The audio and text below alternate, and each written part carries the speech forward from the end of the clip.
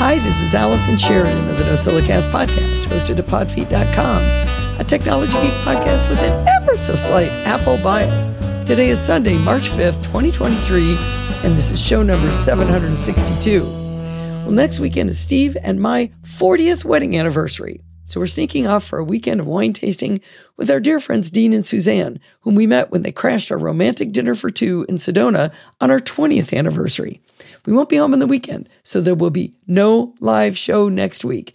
Al, tell the chat room, no live show next week, March 12th. Now, to give my voice every chance to heal, it's quite likely that the show won't come out until Monday, March 13th. Don't panic. The show will go on. Hi, this is Allison's assistant, 11labs.io. As you can tell, Allison's voice took yet another turn for the worse. She asked me to tell you that we got some great listener content submitted this week, so she's going to hopefully move the content she had planned to next week so you don't have to listen to the gravel machine any more than necessary. We've got a segment of security bits too, so it's going to be a great show. We'll get to that content soon, but let's hear what she's been up to this week. I got to be on the Daily Tech News Show with Tom Merritt and Sarah Lane this week. I haven't been on the show in ages, but not for lack of Roger trying to book me. All the trips we've been on have really gotten in the way of my guest appearances. We had a blast doing the regular tech news, and then we talked a bit about my advice for tech on travel. Tom and Sarah and Roger have some bonus content they do for their patrons, which they call Good Day Internet. Normally, it's just a random discussion, but this week, Roger had a quiz for us, and it was absolute anarchy and hilarious. Tom would read a description of a movie that Roger had written, and the question for each movie was, what was the name of the computer? Sarah, Len Peralta, and I were the participants, and we barely got any right, even though we knew these movies really well. 4 of them Steve and I actually own, and I still didn't get any of them right. I'm not sure why it was so hilarious, but it really was fun. You can find this episode of the Daily Tech News Show at the link in the show notes of your podcatcher of choice. This weekend, Barry Falk came to visit Steve and me. Barry is a good friend of the Apple community and was instrumental in the event that is now known as MacStock. When Bart put out his call for panelists for this Let's Talk Apple podcast, I realized Barry had never been on the show before, so I invited Barry and me to be on this month's show. Bart and Barry had a great time together, and Bart hopes to include him in the regular rotation of guests. You can find this episode of Let's Talk Apple in your podcatcher of choice under LTA 114 or follow the link in the show notes. Rod Simmons of the SMR podcast and Barbecue and Tech joins me to talk about password managers. After the recent breaches, and more importantly, breaches of trust from LastPass, Rod migrated over to 1Password and changed all 400 of his passwords. We talked through what LastPass did wrong and what Rod appreciates about 1Password and misses about LastPass. I found it a really interesting conversation about UI design, trust, and what makes an app feel right. I'm going to keep going with the AI voice because my voice is really painful to talk to you, but boy, am I enthusiastic in AI, aren't I? On Programming by Stealth, Bart continues our mini-series on shell scripting. He explains the simplicity of looping and the 4 types of loops, while, until, for, and select, along with the simple syntax of do, done within a loop. He walks us through a lot of examples that illustrate how each one of these loops works. He ends by giving us a challenge because teacher's pet Allison asked for homework last time. You can, as always, find Bart's fabulous tutorial show notes at the link in the show notes. Okay, enough of that. Let's get started with some actual listener content. Hi, this is Donna from Southeast Michigan. I noticed something new in iOS recently, and I shared it with Allison, along with Dave and John at Mac Geek Gab, another great podcast. Allison asked if I would record this for the show so she could share it with her devoted followers. Here you go. I'm typically my mom's driver for doctor's appointments, but due to a broken shoulder, my husband has been helping out. I wanted to share contact info with him for one of her doctors so he could use maps, and I noticed something which is new, to me anyway, called Filter Fields. It shows up when you open the contact card, scroll toward the bottom, and touch Share Contact. This is great. When I only wanted to share someone's phone number or address before, I would copy and paste or send a screenshot. But now you can just uncheck anything that you don't want to include within a contact card and send only what you want to share. For example, you might not want to forward someone's contact photo, birth date, cell phone number, or their private email address. In many of my contacts, I have a lot in the notes section, and I've heard before that those do not transfer when you share a contact card. This doctor's contact didn't happen to have any notes, so I tried it with one that does, and notes didn't even show up as a filter option. I think that's probably a good idea to prevent accidentally sending private info. And here's a helpful tip I want to share. My mom sees a lot of doctors, and I can't always remember their names, so I enter mom after the doctor's last name and their specialty under company. I also enter mom on the contact cards for her insurance agent, accountant, attorney, pest control, snow removal, lawn care, and even a few of her neighbors. It makes finding their info so much easier. I hope some of you find this helpful. Thanks to Allison, Steve, and Bart for all their hard work. I listen to a lot of podcasts, and this is one of my favorites. This is great, Donna. I wonder how long the filter fields dropdown has been hiding in plain sight. Donna wrote this tip up as a blog post as well, and she's got screenshots walking you through how to do it, along with a sweet photo of her husband escorting her mom away to a doctor's appointment. I hope all of you heal up quickly, and thanks so much for bringing us this useful tip. This is a real Allison checking in for just a moment. I did want to thank Donna for her kind words. The AI didn't think that was necessary, I guess. But that's very nice of you, Donna. I appreciate it. After Donna sent this in, I also gave her another tip that Lindsay gave me a long time ago, which was the idea of using emoji in your contacts, and that helps you be able to see visually the ones that you're looking for. So she now put stethoscopes next to all of the doctors that her mother goes to. So that was kind of another good visual aid. And in the live chat room, Mike, also known as Grumpy, suggested making a mom contact group and dragging all the ones in that are just for her mom. And that way she could see those contact groups. So that's another great tip, and I appreciate that, Mike. For our second listener review, we'll be hearing from Bill Reveal. Bill is the guy who helped me migrate my entire web server, fix the plaguing encoding problems I had in the database, and in combination with efforts by Bart to make it as fast as it is now. I will be forever in Bill's debt for how stable and well-controlled podfeet.com is. If you appreciate that as much as I do, think of Bill every time it makes you happy. As if those contributions were not enough, Bill has a terrific review for us. Greetings, Allison, Steve, and my fellow NoScylla castaways. I'm kind of wondering if you even have to be able to pronounce NoScylla castaways to be a NoScylla castaway. Anyway, Bill here with too many problems to solve, but for one, I'm a grouchy, obstinate old geek that is headstrong when it comes to computers. As the old saying goes, I hate all computers. I just hate my Macintosh the least. Despite being a long-time user of Dropbox, there is one thing I have always hated. Everything has to go into that one silly Dropbox folder. iCloud has its own folder. OneDrive has its own folder. They force me to use their directory to use their syncing. My Dropbox folder is a real mess. I need a syncing solution that allows me to say, sync this directory, that directory, and another one on this computer, but over on that computer, those same directories can be anywhere I want them to be, even with different names. Furthermore, I have a folder I want to sync with my friend over there and no one else. Oh, wow. How about something really silly?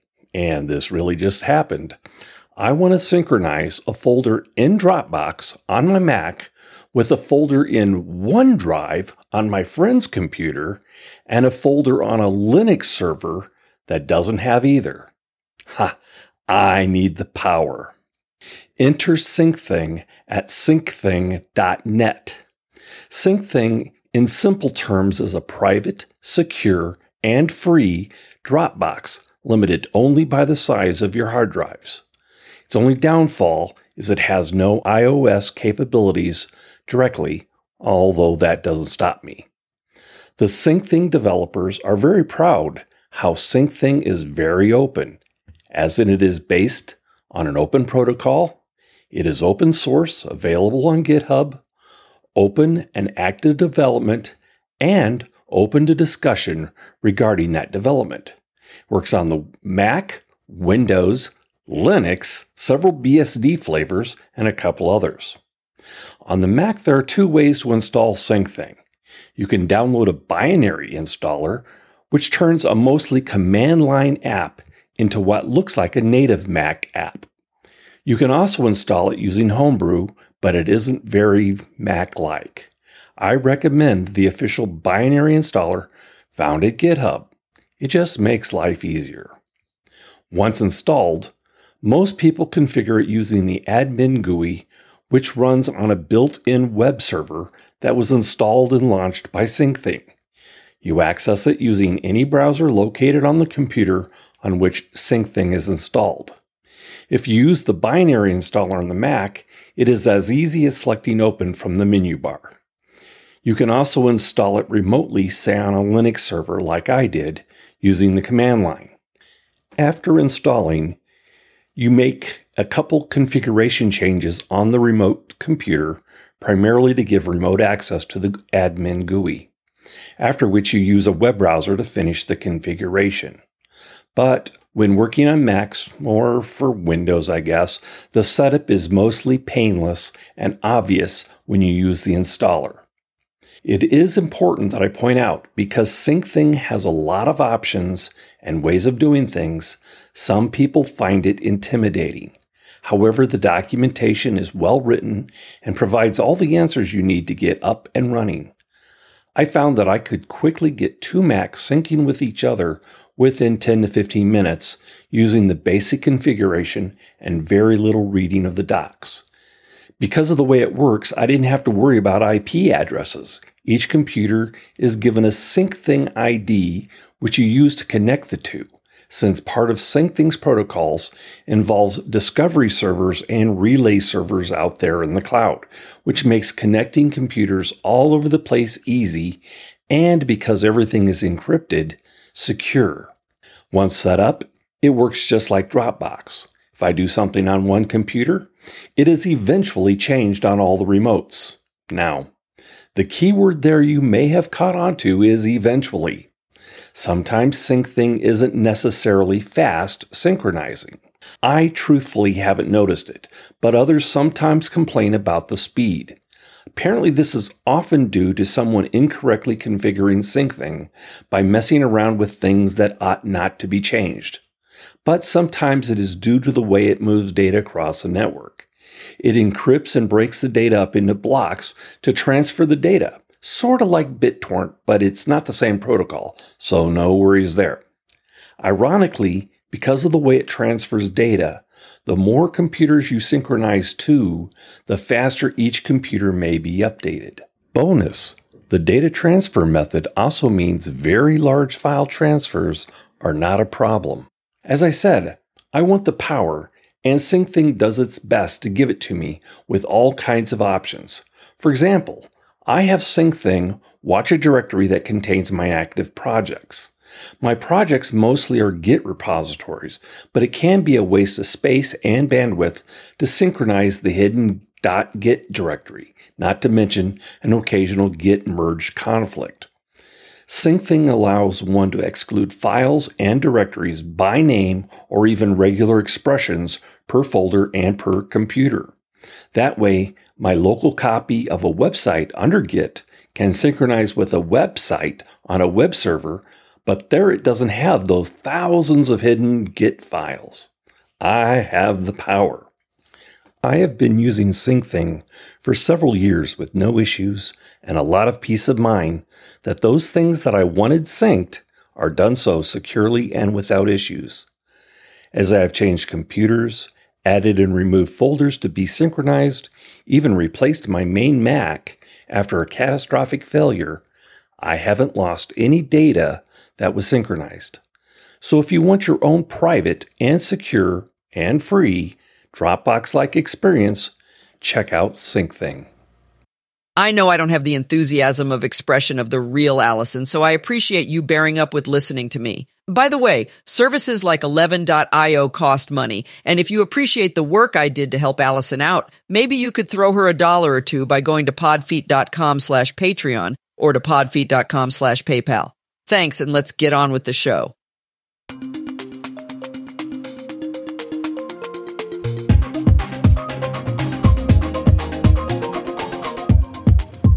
Well, it's that time of the week again. It's time for Security Bits with Bart Busschots. How's it going today, Bart?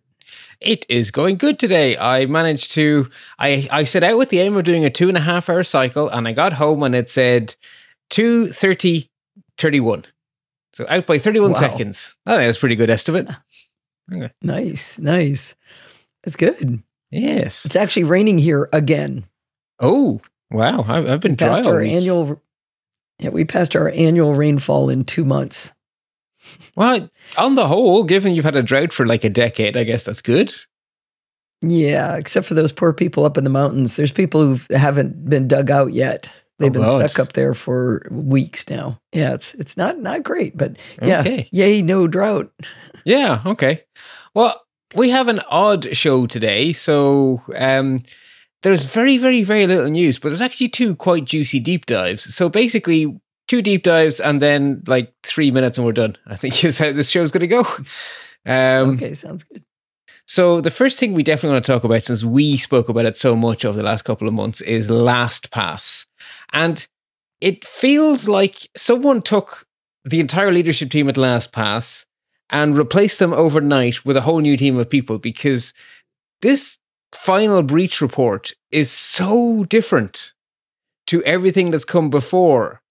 Different in a good way? Yeah. This is what I'm used to seeing. Like, this is an industry I now work in day to day, and this reads like what I'm used to reading. This is a normal document. This is what you would have thought would have happened when the first breach happened. Yeah, exactly. This is how companies are supposed to respond to breaches. This breach report has all of the things I'm used to seeing, all the usual euphemisms. And I've just realized there's one thing I should have put in my show notes that I didn't think of. But another thing that strikes me is, even from day one, their actual response was a lot better than their communication implied, because the very first thing they did right back in the middle of summer for the very first breach was they employed Mandiant, who are probably the best company in the world to dig you out of this kind of a hole. So even when they weren't communicating with us, they were doing the right thing from day one by getting someone like Mandiant to come in. So that was good. It was more of a comms problem than a procedural problem, possibly? Possibly, yes. Actually, with hindsight now, it looks like definitely comms. And they admit that. Actually, they say that in their own stuff, that one of the biggest lessons learned is that they need to do better at comms. And they do justify it by basically saying, until we knew what we were talking about, we wanted to say as little as possible. But now in hindsight, we realized that wasn't a good idea. It's like, yeah, you're dead right. It wasn't a good idea. So okay. I am much less negative about the company than I was a week ago, which is interesting because they hadn't made me their friend, but I like what I read mostly. So we should say what they've done is they've released a lot of stuff. It took me an entire walk to read it all. Is how I judge these things. So normally I read all of my stories on my morning walk on Sundays, and today the only thing I got done on my walk, and I had to do all the other show notes when I got home, the only thing I got to read was what LastPass released. Because it was a blog post that linked to lots of other documents, and I decided to read them all. Right. I did skim some of them because there's only so many hours in the day, but they released a blog post which is linked in the show notes, and that's the starting point. And read that, and it's not too long, and then it will jump out to all the different things, and then jump to the ones you care about. I would very strongly suggest jumping to the one that says recommended actions if you are in fact still a customer. Because that one you definitely should do. The other ones that are interesting is they have a really detailed breakdown now, data field by data field, about what it is they're storing, whether or not it's encrypted, and a little description about what it is. That's fantastic to have that level of detail. So you now know exactly what's in the structure, like what is in your vault, what is stored in your account. It's all there now. And then if you really care, if you want to know what happened as well as what you should do about it, then you have detailed reports on the 2 security incidents. So we now understand big picture wise what happened. So in the first incident, the attackers didn't really get anything of any value. So they used existing vulnerabilities in other apps. So the key word in the industry is endpoint security. In other words, they had people working from home, and the computers, the PCs being used by the developers were not as well secured as they should be. So that's your endpoint, right? And That's one of the things COVID made a lot more difficult is endpoint security. Because if you're when you were working industry, you would go into a place.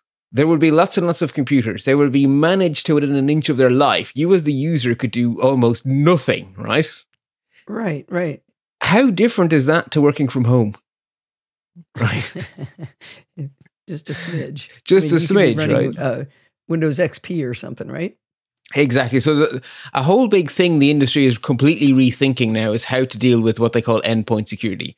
And the answer is that you're going to end up running agents on your machines at home that are going to enforce a level. Basically, what the agent will do is it will check that everything's okay and only then allow you log into work resources. So it's effectively an extra factor of authentication, the factor being your machine is not virus riddled. And that's the answer to these things now. But the thing is, that only happened in the last year or so. So last summer, I can promise you there are many companies around the world who hadn't caught up with the new best practices. And so sure. A lot of people would have been suffering from the same issue of endpoint security. So one of their developers got some malware onto their computer at home, and that malware allowed a keylogger to be installed on the developer's machine, and that keylogger was able to listen in and basically learn secrets.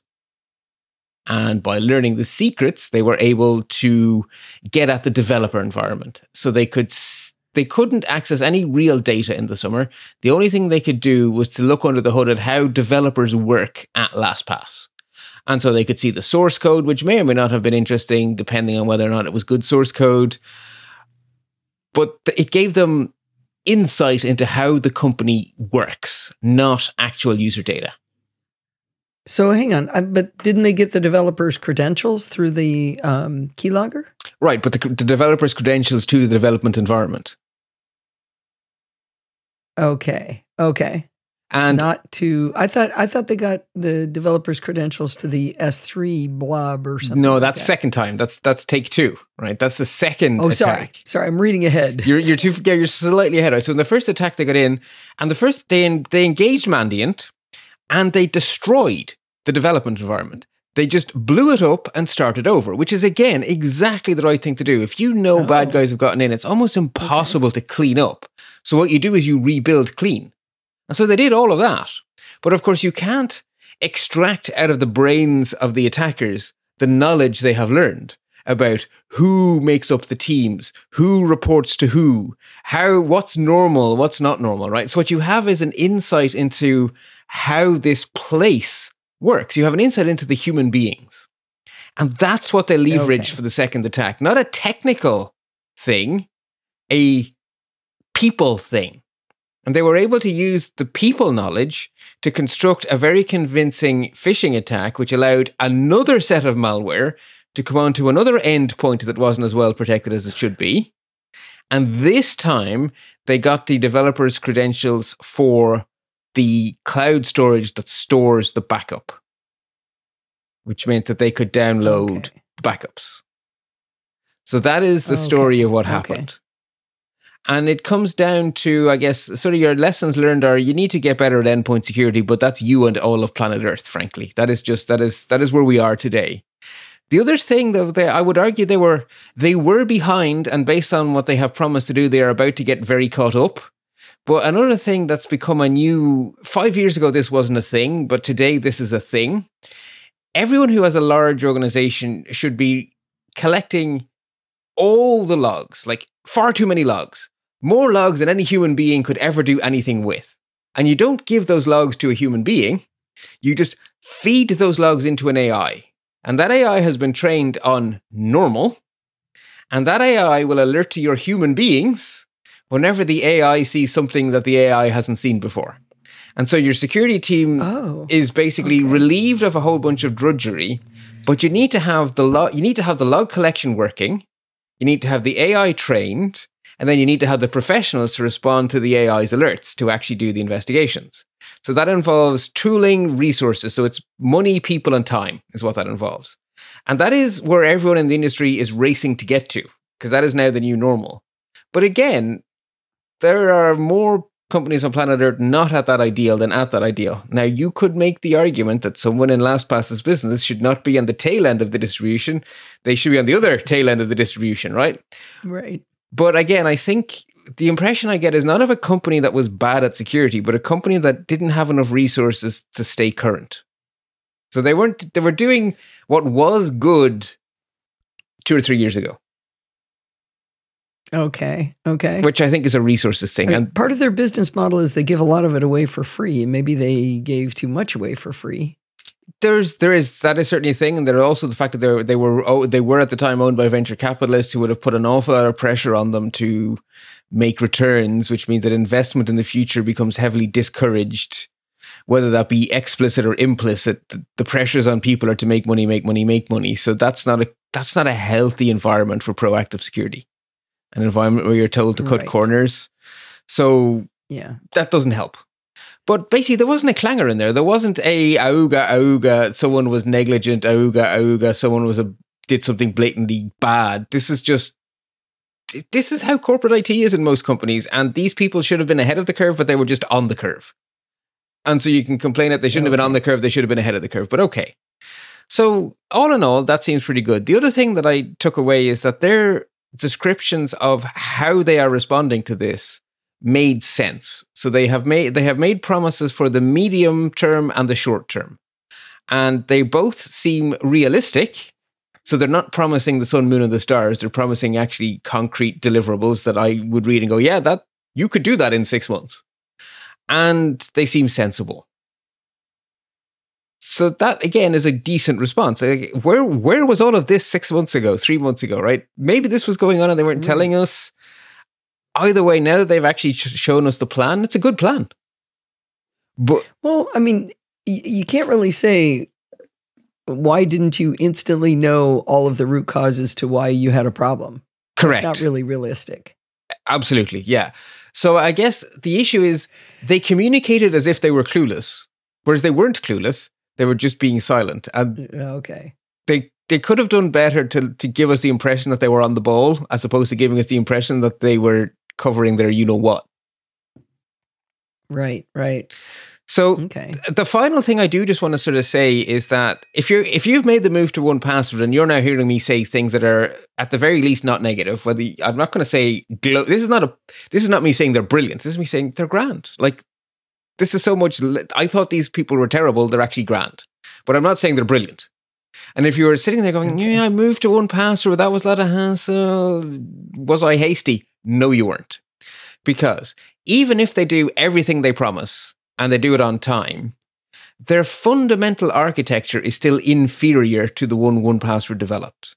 Because while they're doing a lot of work to encourage you, both with carrots and sticks, to make your master password better, the entire security still rests on that master password. And you can still type 12 terrible characters into a password and it will still work. So the human is still far too involved here.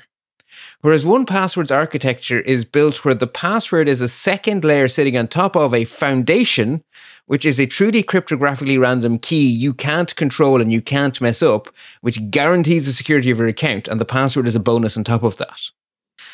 Because those two are hashed together, right? Those two are hashed together. They both become part of the final key. So that tells me I should make my password on 1Password just Monkey. No, because that's protecting you. Monkey 123. That's protecting you from something else. That's protecting you from a random person sitting down at your computer while you have your back turned. Okay. But it's not protecting you from a cloud breach. Your protection from the cloud breach is that really super strong key on your printed out recovery. Okay. And that is a fundamental difference between the two. And I know where I want my stuff to be. I want it to be with 1Password. The other thing I would say is that 1Password have a track record of not just being on the curve. 1Password have a track record of being ahead of the curve. They are on the very, very front edge of this, and they have been for a long time. Even as the company was sold, they have retained their edge. They are like in the show notes later on is a news story linking to a video of them showing a preview of their passkeys support. Right. They are not trailing. That you can use today. You can actually use today. Oh, I did. I missed that. It's this. Well, you can use passkey. You can create a new 1Password account without a password.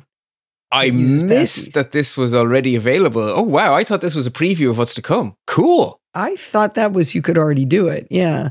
So back up a little bit. That one of the things that was problematic was that they didn't have enough passes through the PBDFK2, right? Yeah, okay, sure, so let you me can say that. let I me- get to PD and I run out of digits. I have to mentally say Can it I in ask my my head. question Sure. first? Let me ask my question first. So the problem was they didn't have people set to enough encryption passes, and so, for example, my vault was at 5,000. Now they had started doing people at whatever it was, 50 or 100,000, but they didn't retroactively do it. Now they said in this report that it's going to be 600,000, and they're going to set it to 600,000 automatically they're going to retroactively change everybody's. But if they lost your data when it was 5,000, all of those passwords are vulnerable, right? Absolutely. Whether they're smart now, whether they're communicating well now or not, it doesn't change the fact that they lost that data is vulnerable. Absolutely. Yes, absolutely correct, right? So all you can do is make things better going forward. They don't have a time machine. They can't go back in time and undo past mistakes. So absolutely, everything they're doing now to encourage better master passwords, everything they're doing now to make things better in the future, absolutely none of it provides any protection for the data they have already lost. So let's talk about the backups themselves. One of the things you had said was that we didn't know the dates of the backups. So Yes. the backups could have been, maybe you had gotten changed to 100,000, but at some point in time you were at 5,000. When were those backups? Do we know the answer to that now? Yes-ish, kind of. It turns out we actually can't really know the answer, and I should have realized that it wasn't so simple. So in my mind, I was thinking a vault is a thing, right? I was thinking of it as an atom, right? There is a vault, and they have taken a backup of your vault. But actually, what you see as your vault is a collection of different pieces of information stored on different media, and the backup is of the infrastructure. It's not a backup of your vault, it's a backup of the vaults. I'm not catching the distinction, Bart. Okay, so what you think of as a vault is actually made up, is not an atom, it's a molecule. And each of those molecules are sitting in different things. Some of them are database records, some of them are files in a bucket. They're in different places. The parts of your vault are spread out across multiple systems. Okay. And the backups are of the systems. So there is a backup of the database. There is a backup of the stuff in the vault, in So the blobs. my data in the database is in the same backup with your data in the database. And your data is spread across multiple things. So your data is sharded, is the technical term. So your vault is actually lots of pieces. And those pieces are with other people's pieces. And there are backups of all of these pieces of everyone's vault here. And there are backups of all these other pieces over here. So the concept of a date for your backup doesn't even make sense, because there are many dates for different pieces of your vault. Okay. But the question was, what was the number of passes when that backup was taken? Right, but even then, that doesn't Encryption help you very passes. much, because, okay, so let's even leave aside the fact that it's not atomic, which makes everything 100 times more complicated, but let's pretend it doesn't do that. Even if it was just a file, there's still a second thing that I also should have grokked, but didn't. So what is in the backups depends on two things: the backup policy and the times that you edit it. So if the backup policy is retain the 5 most recent edits, then if you edit your vault once a year, then for you, if I steal the vault on a Thursday, it's 5 years ago is the worst backup I have kept for you. But if I change my stuff every week, then for me, it's only 5 weeks ago. So the backup policy plus your would that activity. be why wouldn't that be the case? That doesn't make any sense to me. They do a backup on a certain date. Not necessarily. It depends on the backup policy, right? Backup policies are often on a per file level, right? If you configure a backup policy on a backup server, you say, I need to keep these files, the last 5 versions of this file should be kept. Well, if that file is updated 5 times a day, then 5 versions back is a day's worth of backups. If that file is updated 5 times a year, that same policy means that some files in the backup are 5 years old and some files in the backup are 5 minutes old. So knowing the date the backup was taken from plus the policy is still not enough to know the date of specific pieces of data, because the question is, well, how often was it edited? Well, so does that mean that LastPass users still need to assume that every one of their passes Yes. is vulnerable? Absolutely, yes. So that is the bit I bolded in the show notes. Don't even try to figure this out. the worst thing you ever did in your entire time as a LastPass user, the silliest password, the poorest configuration, assume that is what you have and act appropriately, and then you cannot go wrong. Let's take it off the user, the least amount of encryption passes that they had. Right, exactly. That's what I mean. Like, assume the worst case because that is actually the only safe assumption, and then react appropriately, which I think means that, who was it you had the wonderful interview at last time on Chit Chat Across the Pond? Well, just Rod Simmons. Thank you, Rod. Perfect. Yeah. So this week. Yes, it was very recent. Yes, that was a lovely interview. I had a little chuckle to myself when I was reading the data fields, and one of them was equivalent sites. I was like, I know someone who's very fond of that feature. Anyway, so yes, we have to assume the worst and react appropriately. Now, there is an advantage. Like, Nolan only got into LastPass very recently. And so he was like less than a year.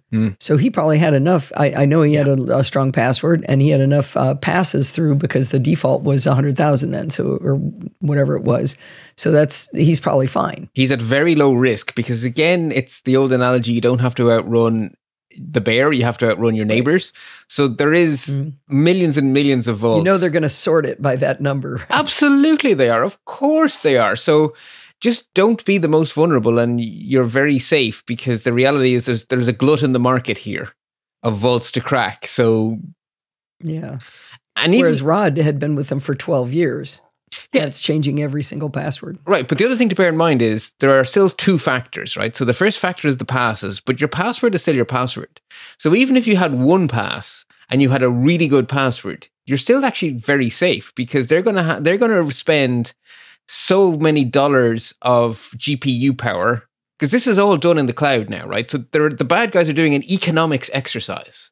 They're basically saying, I'm going to spend a maximum of X amount of dollars of compute power to try each vault. And if your vault outlives its economic value, it will not be tried any further. So if you could have the least amount of rounds but a really good password, they will try it, because you're on the list of people who are potentially vulnerable. They will try you.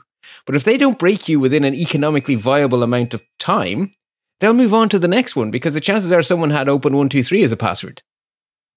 Okay. So low number of passes with a good password would not be as economically viable as the low number of passes with a monkey123 password. Yeah. So you will get, basically, if you have a high number of passes, you probably won't even get tested. They probably won't even try you, because they could just spend their money elsewhere. But if you have a low number of passes, they will try, but they're not going to try forever, because there's so many vaults to crack, right? They're going to have a configuration in their script that says, after I have spent this much money, move on. Someone else will have a worse password. Move on. So you're not trying to be perfect, unless you're someone like, if you are the president of Intel, and they know you are because they have your email address, well, they're going to throw, like, the economic value of that vault is so different, right? But again, remember that the bad guys are not, they're not doing it for ideological reasons. They are profit driven. And that actually costs a lot of money to crack yours.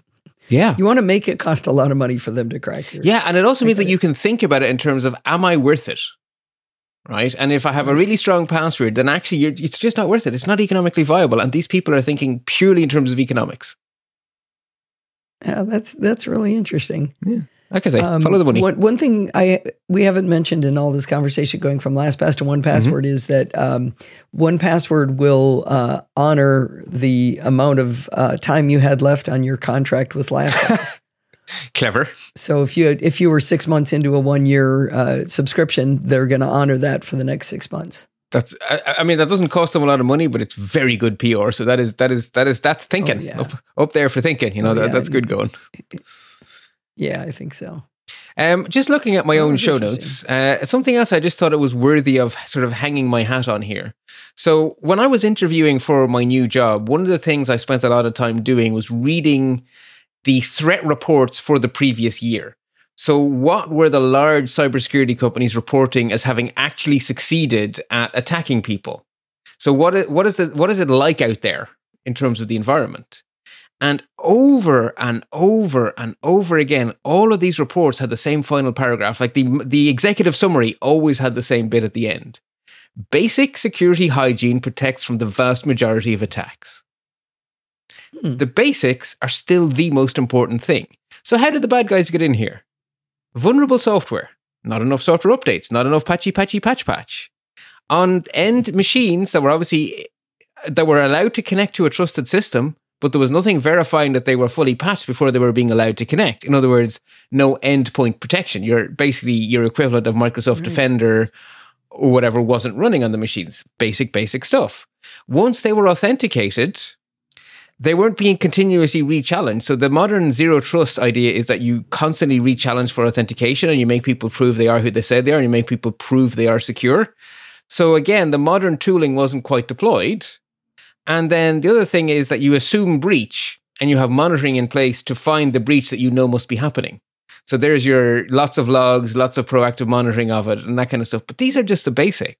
And I say just, that last right? one is what... That last one is the thing that Rod talked about. Yeah, I'm not sure he talked about it on my show, but he talked about it on some other ones, was why didn't they notice that this particular user was downloading this giant file? Yes. Yeah. And that is what the That modern should have tooling will flag to you. Right. And Right. so I see this stuff That's in an action. unusual blip. Bing, bing, bing. And that should generate an alert as long, anomalous user activity. It'll probably have a stupid title like that, right? But that will in a modern system generate an alert. And that alert, generally speaking, will actually have a diagram. So the way these tools work these days is there's now a standard for these things. It's called the attack framework, where the A is an @ symbol. Don't know why, but anyway, it is. And there's actually a way of graphing these data. So you actually see a picture representing the mailboxes, the files, the processes, the users, and how they're all connected to each other. And the IP addresses involved. And so you'll be presented with an email that says, there's a new alert, blah title, and it will give you a list of all the things that made it suspicious and a graph showing how it's all connected. So this IP address was all of a sudden doing this, and this. And it will tell you, there'll be a column called attack story. And it will tell you, this is the first time this user has ever connected to this SharePoint. This user downloaded 2 gigs of data. Normal usage for this SharePoint is 500 megs a day. This user has never before connected to this shared mailbox, and they've just downloaded thousands of emails. And so when you read that as a human being, you immediately go, oh. And then probably at the very, very bottom of the attack story is, there was a vulnerable version of VLC found on this computer. And then you go, I see how this came to be. These two things shouldn't be together. Yeah. And so that is the kind of tooling that's in use these days. But again, you have to pay people to acquire, configure, and operate these tools. So it's just Right. It's just resources. Right? So you need to have enough staff so that they have enough time to actually continue to learn, because what you need to know today is not what you needed to know a year ago, is not what you needed to go a year ago. So your security staff need to have 10-20% of their time available for learning.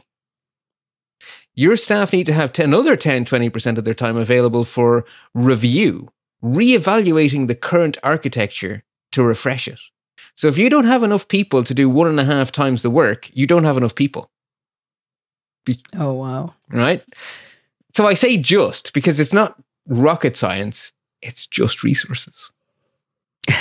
Just resources, that's all. Because people like to think, right, that these kind of big hacks happen because a really smart hacker has found a 0-day and they've done some amazing nation-state level hackery. No, it was a vulnerable version of VLC on an endpoint without antivirus. That's it, right? Right. It's really boring 99.9% of the time. So you can flip that around and say that the silver lining is that we know how to fix this. You just have to put the resources into the basics. Okay. So, That's all. That's all. Yeah, just. Right. My most evil word on planet Earth. So anyway, I think that covers the basics of where we are with the LastPass thing. And did I miss anything? Yeah. Nope. That's what I wanted to know. Cool.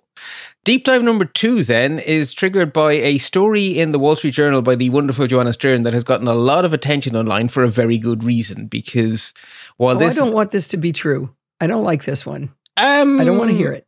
Actually, I think it's another one where the simple stuff protects you perfectly. So okay, fine. The backstory is there have been anecdotes. And anecdotes are terrible because they can be easily dismissed and you don't really know what to make of them. But there have been anecdotes about people swearing blind that they had a good iCloud password with multi-factor authentication. And when their phone was stolen, the attackers somehow managed to disable Find My and lock them out of their iCloud. And there were anecdotes. And so people had 2 reactions to those anecdotes. either the zero tech reaction, these people must have reused passwords, or they must have really bad passwords. Or the other approach, the other people jump to the conclusion that, oh my God, these attackers have like those grey key devices that only law enforcement can buy. That must be elite hacksaws. But they were the two responses. Either they have no tech or these bad guys are amazing, right? They're James Bond villain level of attackers. And now we know the truth, and it's way more banal. It is neither of those things. So I remember this happening. It's probably about 10 years ago. But Apple added a feature to make it easier to get back into your iCloud account when you inevitably forgot your password. That if you had a phone that was logged into iCloud, that phone had the power to reset your iCloud password. That feature still exists today. You can go into your phone. Because you're already logged in? Because you're already logged in on a device that you have proven control of because you have it in your hand. So you can today go into your iPhone, go to settings, click on the iCloud icon at the very, very, very top of the settings page and go and click change password. And you can change your password without knowing your current password. What you will be challenged for is the PIN or password to your phone, not the PIN or password to iCloud.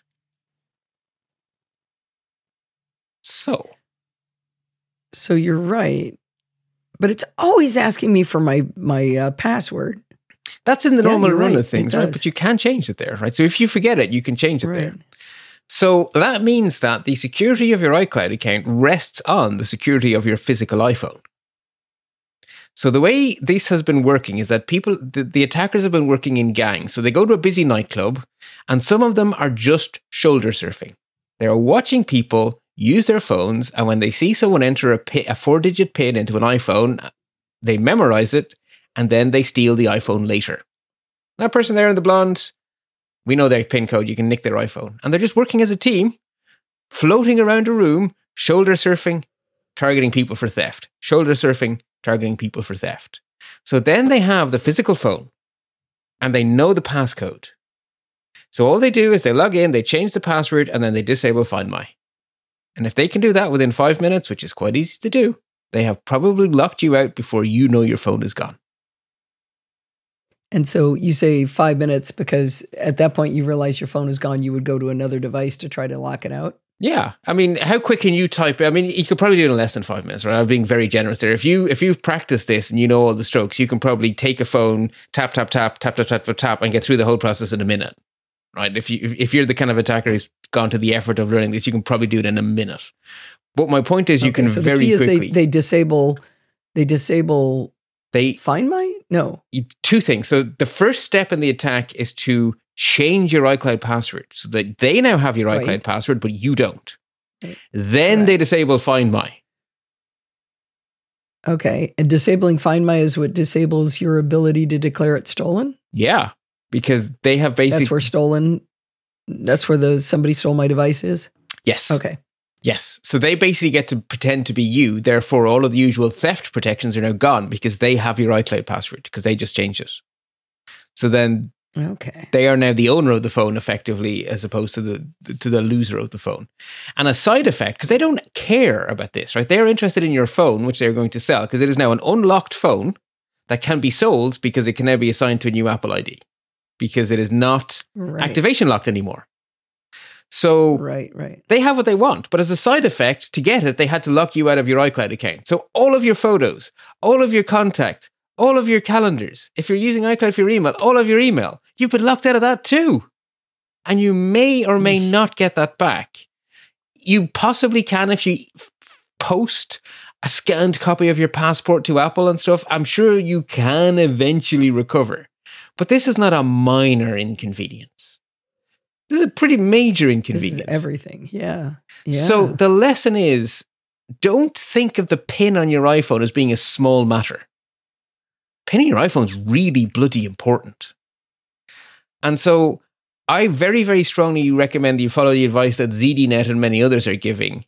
Change to an alphanumeric because you don't actually have to type it in very often anymore. Because with biometrics, the biometrics will do it for you automatically until either your face triggers, either you failed a few times because you weren't really looking at your phone and it fired anyway, or because you're wearing a mask or something.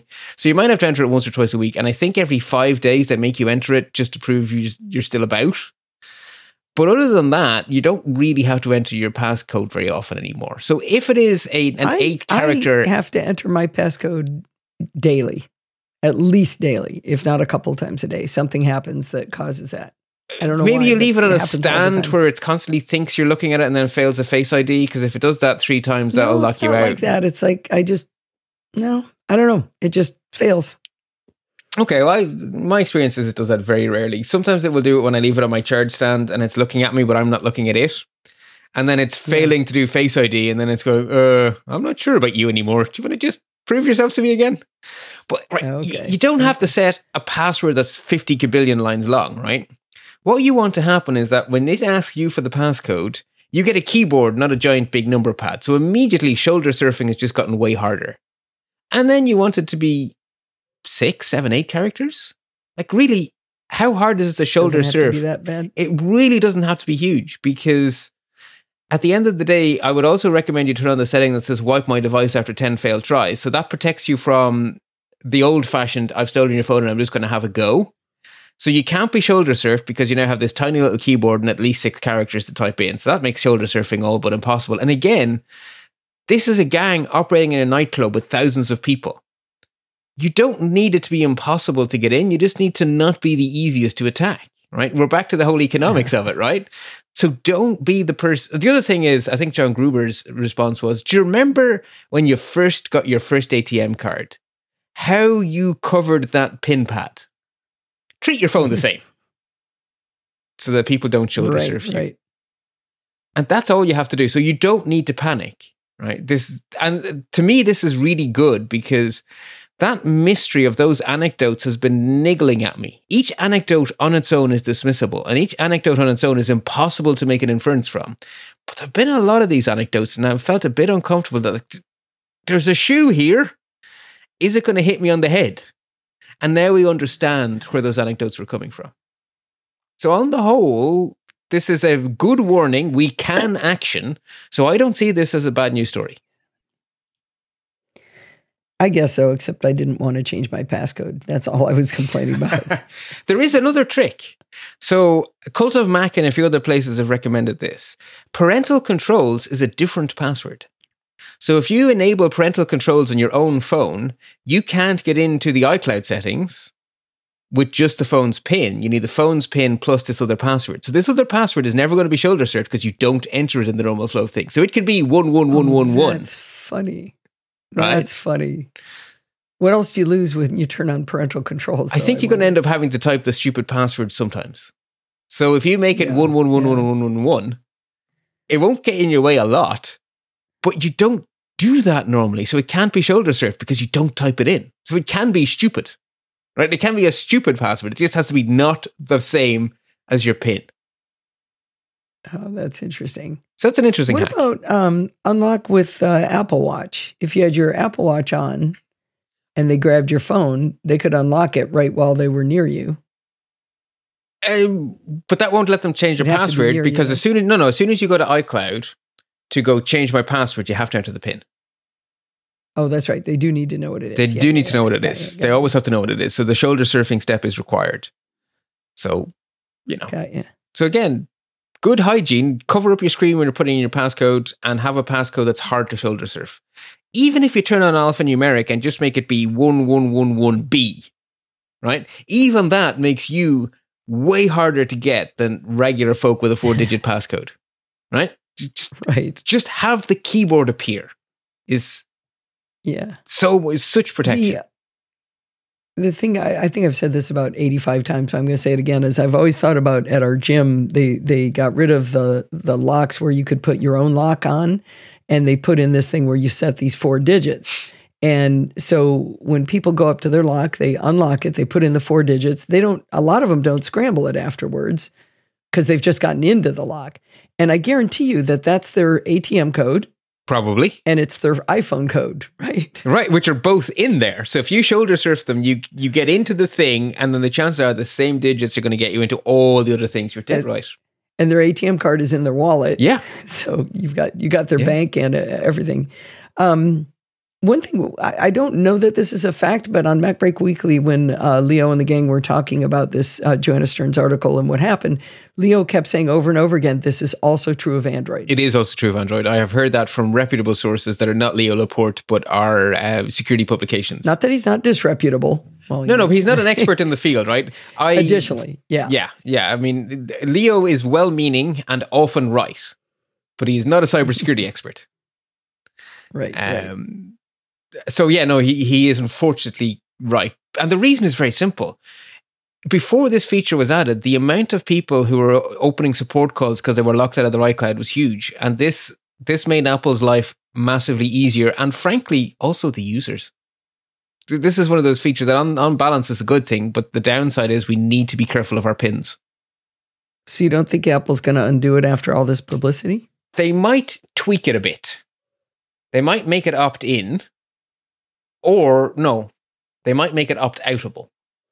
Because they're not going to get rid of... Okay. Because this would lose all value if it was opt-in, right? Because the people who need this kind of help are the people who will never go in to find that setting. But you can make it opt-outable, that's easy.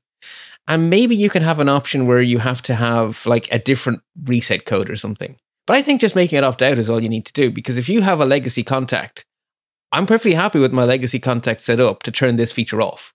If there was a switch, I would have pushed it.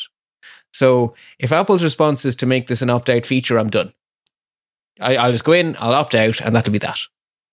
And I will. Yeah. So, yeah. Right. I think that covers us off on that one. So that gets us into our normal service, which, like I say, there wasn't a lot of normal service, but it's not zero. I do still have a few things to say. So worthy warnings is where we start. And this was in a filing to the Securities and Exchange Commission. So when we talked about bad communication, GoDaddy deserve so much shouting at for doing a security notification to a federal regulator of their finances. That's how important they think cybersecurity is. They put it in their SEC filing because it might affect their earnings. Oh, but not to users? Not to users. Like we found about it because it was in a regulatory filing about their stock price. Oh, wow. They have had people in their system for years with the ability to inject malware into people's hosted websites. Wow. That is earth-shattering. So they were injecting malware into people's hosted websites for years. And GoDaddy's response... You're saying years, but the article you linked to says it happened in December of 2022. Oh, did I read 2021 somewhere. I read 20... apologies. In December 2022, an authorized third party gained access to and installed malware on our cPanel hosting servers. I am delighted to have misread that date. I read 2021. Okay, good. Phew. Okay, good. Well, no, I'm sorry. Yeah. Almost everything I said holds. The appropriate venue for this kind of disclosure is not an SEC filing, because your worry should not be your stock price. Your first concern should be your users. Your secondary concern should be your stock price. Right, because your reputation is what drives your stock price. Yeah, it's just, oh my God. So if you're a GoDaddy user, definitely read this article. There are many great cloud providers. I shall say no more. Also on the worthy warnings category, so this is sort of more anecdote than anything else. So we keep saying SMS is a very poor second factor. We now have reports based on someone infiltrating cybercrime Telegram channels, Telegram groups. There are at least 100 separate data breaches into T-Mobile, which were used to power SIM swapping as a service cybercrime operations. So at least 100 times they managed to steal credentials for the back office systems that power T-Mobile. In other words, the system where you go in to change the SIM card associated with a phone number. In other words, SIM swap portal. So this is why we say that SMS is not secure. 100 times in 2022. 100 separate successful attacks. The other thing to say is there's a lot of people now starting to rethink their password managers and stuff. So some security researchers went looking to see, are there malicious apps in the Google Play and Apple app stores, or at least greyware apps, trying to cash in on this newfound interest in password security? And the answer is yes, there are. There are apps promising to be your second factor, your code generator apps, And the best case scenario is they charge you like $40 a month recurring stupid subscriptions. So they're just milking you. Worst case, one or two of them have been found sending copies of the private key behind the two-factor authentication to the developer's GitHub account. So that's what are we going to do about that? I presume report the apps, but I think basically do not download a security app that does not have a reputation and has come recommended to you from somewhere. Oof. Okay. And then just the timely reminders seem to be just the thing of the week. So there is another random piece of Mac malware. That is not news. The reason I put in the show notes is because how is it spreading? Pirated copies of Final Cut Pro. Don't pirate software. It's not free. It's infested. So, Oof. yeah. Okay, so that jumps us on to notable news then. So Facebook have joined the club of having paid for verification. I don't think they've done necessarily a bad job. So the first thing to say, so we talked with the Twitter one about what does it mean to be verified. In this case, what it means is that you must provide government ID. So when Facebook give you a tick mark, they're not just asserting that you own the account, they're asserting that you are the human being you assert to be, because they need government ID. So this is strong authentication. This verification means something. They are also offering you identity protection. So if you prove that you really are Alison Sheridan, then if anyone else tries to sign up to pretend to be Alison Sheridan, you can use you basically get premium support. You can basically flag it under premium support and they will take the person down because they know you are the real Alison Sheridan. So they will protect your reputation proactively because they have verified you really are you. And that's all for the low sum of? $11.99 per month, or a little bit more if you sign up on iOS. So Twitter Blue is a better deal. Even though they don't give you, it doesn't give you anything of any value. I would say the people who I would recommend this for are influencers. They are people whose financial well-being rests on their social media accounts. If you make your living off social media, this is a pittance. If you're making $3,000-$4,000 a month on social media, this is a pittance, and it will protect your identity and your brand. This is a really good idea if you're a professional social media person, which is a thing now. It's a career. You could be an influencer. It's a job. So it's good for those people. Another thing that caught my eye is that someone has built a little tool that will scan for AirTags. So you can literally use this tool to see, is there an AirTag hiding here? Because it's basically, they're all emitting RF, right? So of course you can scan for them with RF. So someone has... That's kind of fun. Yeah. So I think that's cool. And I'm hoping law enforcement buy a kabillion of these because it's a really useful tool. Holy cow, is it ugly? Oh yeah, it's a very utilitarian device. That is revolting. It's beige with a baby blue rim around it. It's got red, it's got green, it's got black, it's got yellow. Oh yeah. And that baby blue and words everywhere and an Apple logo. Well, they're not going to be allowed to do that. Probably not. But yeah, so anyway, I think it's good to see this kind of thing coming, and hopefully a more tasteful one comes out. But I want law enforcement to have these kind of things so they can just, if someone comes like, I think I'm being stalked by my ex-husband, that law enforcement have the tools to actually genuinely put you at ease. And I'm really, really, really hoping someone builds a scanner like this for those stealth tiles we talked about last time. Right.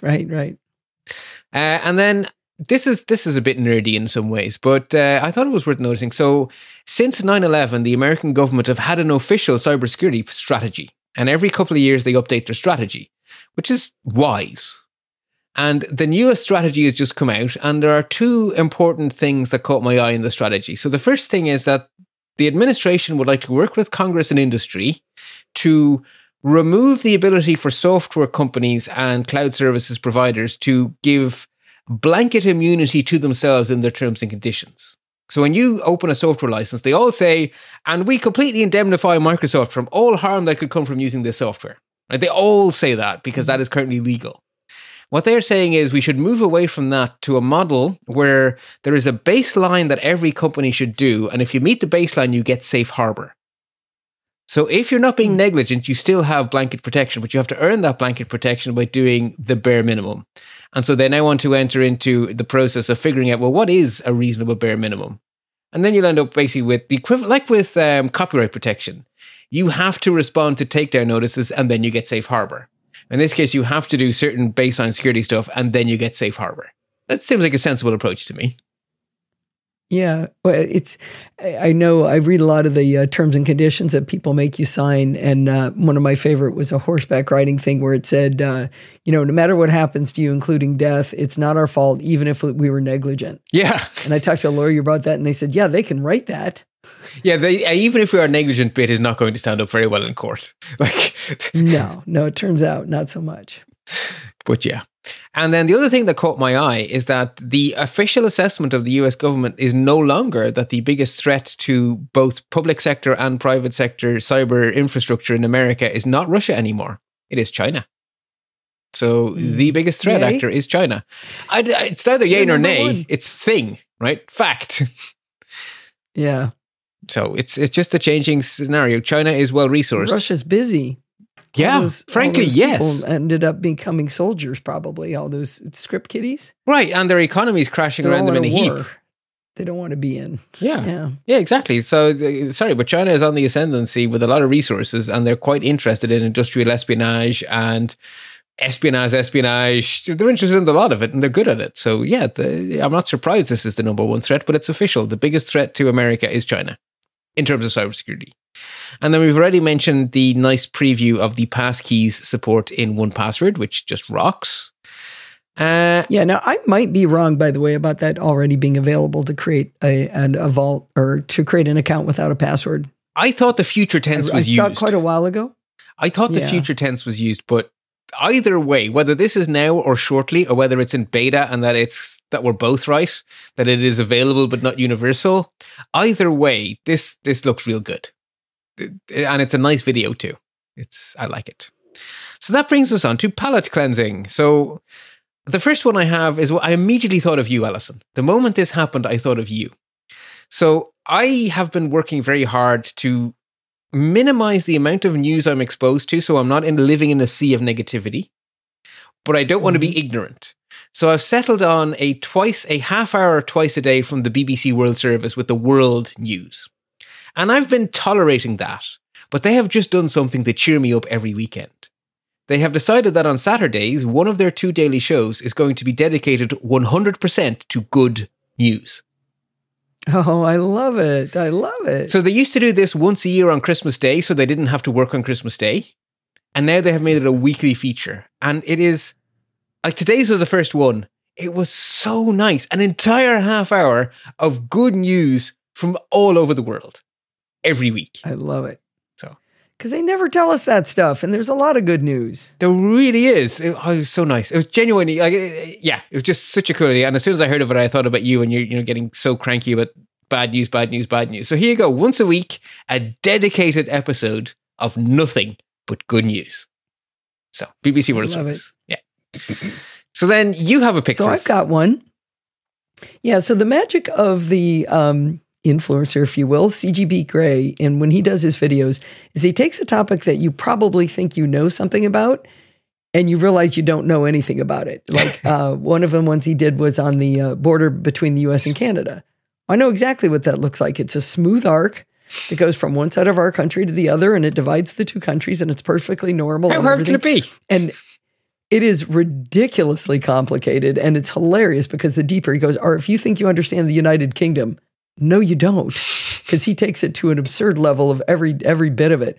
Well, he did one on the simple secrets of runway digits, and I got this from Barry Falk, but you told me that you had just told me about it recently. Yeah. I don't remember. So do you remember the last time you picked the AI one, and I said, by the way, he's just done one on runways, it rocks. Oh, okay. So basically, it starts with, there's runway numbers. You see a runway, it'll have like an 8 on it. What does that mean? And I sent this to a bunch of my friends, and including Steve. And Steve said, well, that's the direction, the compass direction. I say, yeah, but it's more complicated. Yeah, but. Well, yeah, but it isn't. And it's like, it's 18 minutes long, and it gets deeper. You end up diving down into iron molecules to understand why the runways are numbered the way they are. It's hilarious. It's really, really good. I enjoyed it quite a bit. Yeah. So I love that video, and I'm also, like Alistair, I'm a bit of an aviation geek. So one of the things I love to do when the wind is from the northeast is my cycle takes me towards the airport. So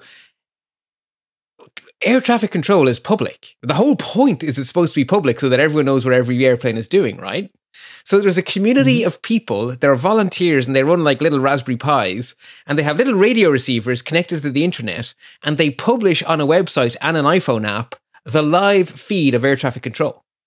So when you're near an airport, you can tune into air traffic control on your iPhone, and you can hear what's being said while you're watching the airplanes overhead. So I'd like to play a little game where I try to see if I can recognize the airline, see how my eyesight is doing, before I hear the pilot in my ears. Because I'll hear the pilot announce themselves as, Shamrock 123 or whatever, which means Aer Lingus. And I'll try to guess what they're going to announce before they announce it. And then if you really want to learn how this stuff works, right, you can listen. There's a great app called Flight Radar 24 that shows you the airplane. So you can listen in to what's happening and you can actually watch the stack of airplanes. And then you can see how logical air traffic control is. It's English, but it's so meaningful. It's like a little protocol. It's almost like negotiating a connection over TCP or something. Because the first word has to be fun. The word hello. Klaus just did a review of Flight Radar 24 for the show. Brilliant. There we go. So this is so much synergy here. So I was thinking about this just the other day because Dublin opened the new runway. So for years and years and years and years and years, there was one major runway in Dublin. It was runway 10 because it points east. And so for years I would have listened into, established runway 10, whatever. And now there's two and they're parallel. So now we have runway 10 right and runway 10 left. And so I'm still listening into air traffic control. And for the first time ever, I was there while they were using the new runway. And so these controllers have obviously been working in Dublin for decades. And there only was one runway. So they have learned in their mind, the last thing you say to an airplane when it's landed is you basically tell it who to go talk to in the ground controllers. And this has been the same in Dublin for so long that I think the air traffic controllers see it as one word. So the word is contact ground 121.8, goodbye. But they see that as like a single atom. If you land on the new runway, it's 125.8, not 121.8. 100% of the time when I was listening, I heard them say, contact ground 121, correction, contact ground 125.8. Every single time. That runway's been in use for 5 months. Human factors are a thing. Anyway, 2 bonus picks and a little bit of trivia around Dublin Airport. The other thing, of course, is that Dublin Airport at the moment is being... I was at the airport the day before and there were no airplanes in the sky. And I was so disappointed because I'm finally going to see the new runway in use and there were no airplanes. Came home. All flights in Dublin Airport grounded due to drone activity. Some gombeen flew a drone close to the airport. Oh, no. And Dublin Airport have drone detection devices, but they don't yet have drone disabling devices. So they know every time a drone is launched and they can't do anything about it. So they have to shut the airport every time some idiot launches a drone. Anyway, so there we are. Well, we managed to milk that for almost an hour, Bart. Well, as the listeners know, your poor voice needs a rest. So there we go. Some free content and hopefully people enjoyed it. I did. Thanks, Bart. Excellent. All right, folks, until next time, stay patched so you stay secure. That's going to wind this up for this week. Did you know you can email me at allison@podfeet.com anytime you like? If you have a question or a suggestion, just send it on over. You can follow me on Mastodon at podfeet@chaos.social. Remember, everything good starts with podfeet.com. If you want to join the conversation, you can join our Slack community at podfeet.com/Slack, where you can talk to me and all of the other lovely Nosilla castaways. You can support the show at podfeet.com/Patreon or with a one-time donation at podfeet.com/PayPal. And if you want to join in the fun of the live show, head on over to podfeet.com/live on Sunday nights at 5 p.m. Pacific time and join the friendly and enthusiastic Nosilla castaways. Thanks for listening and stay subscribed.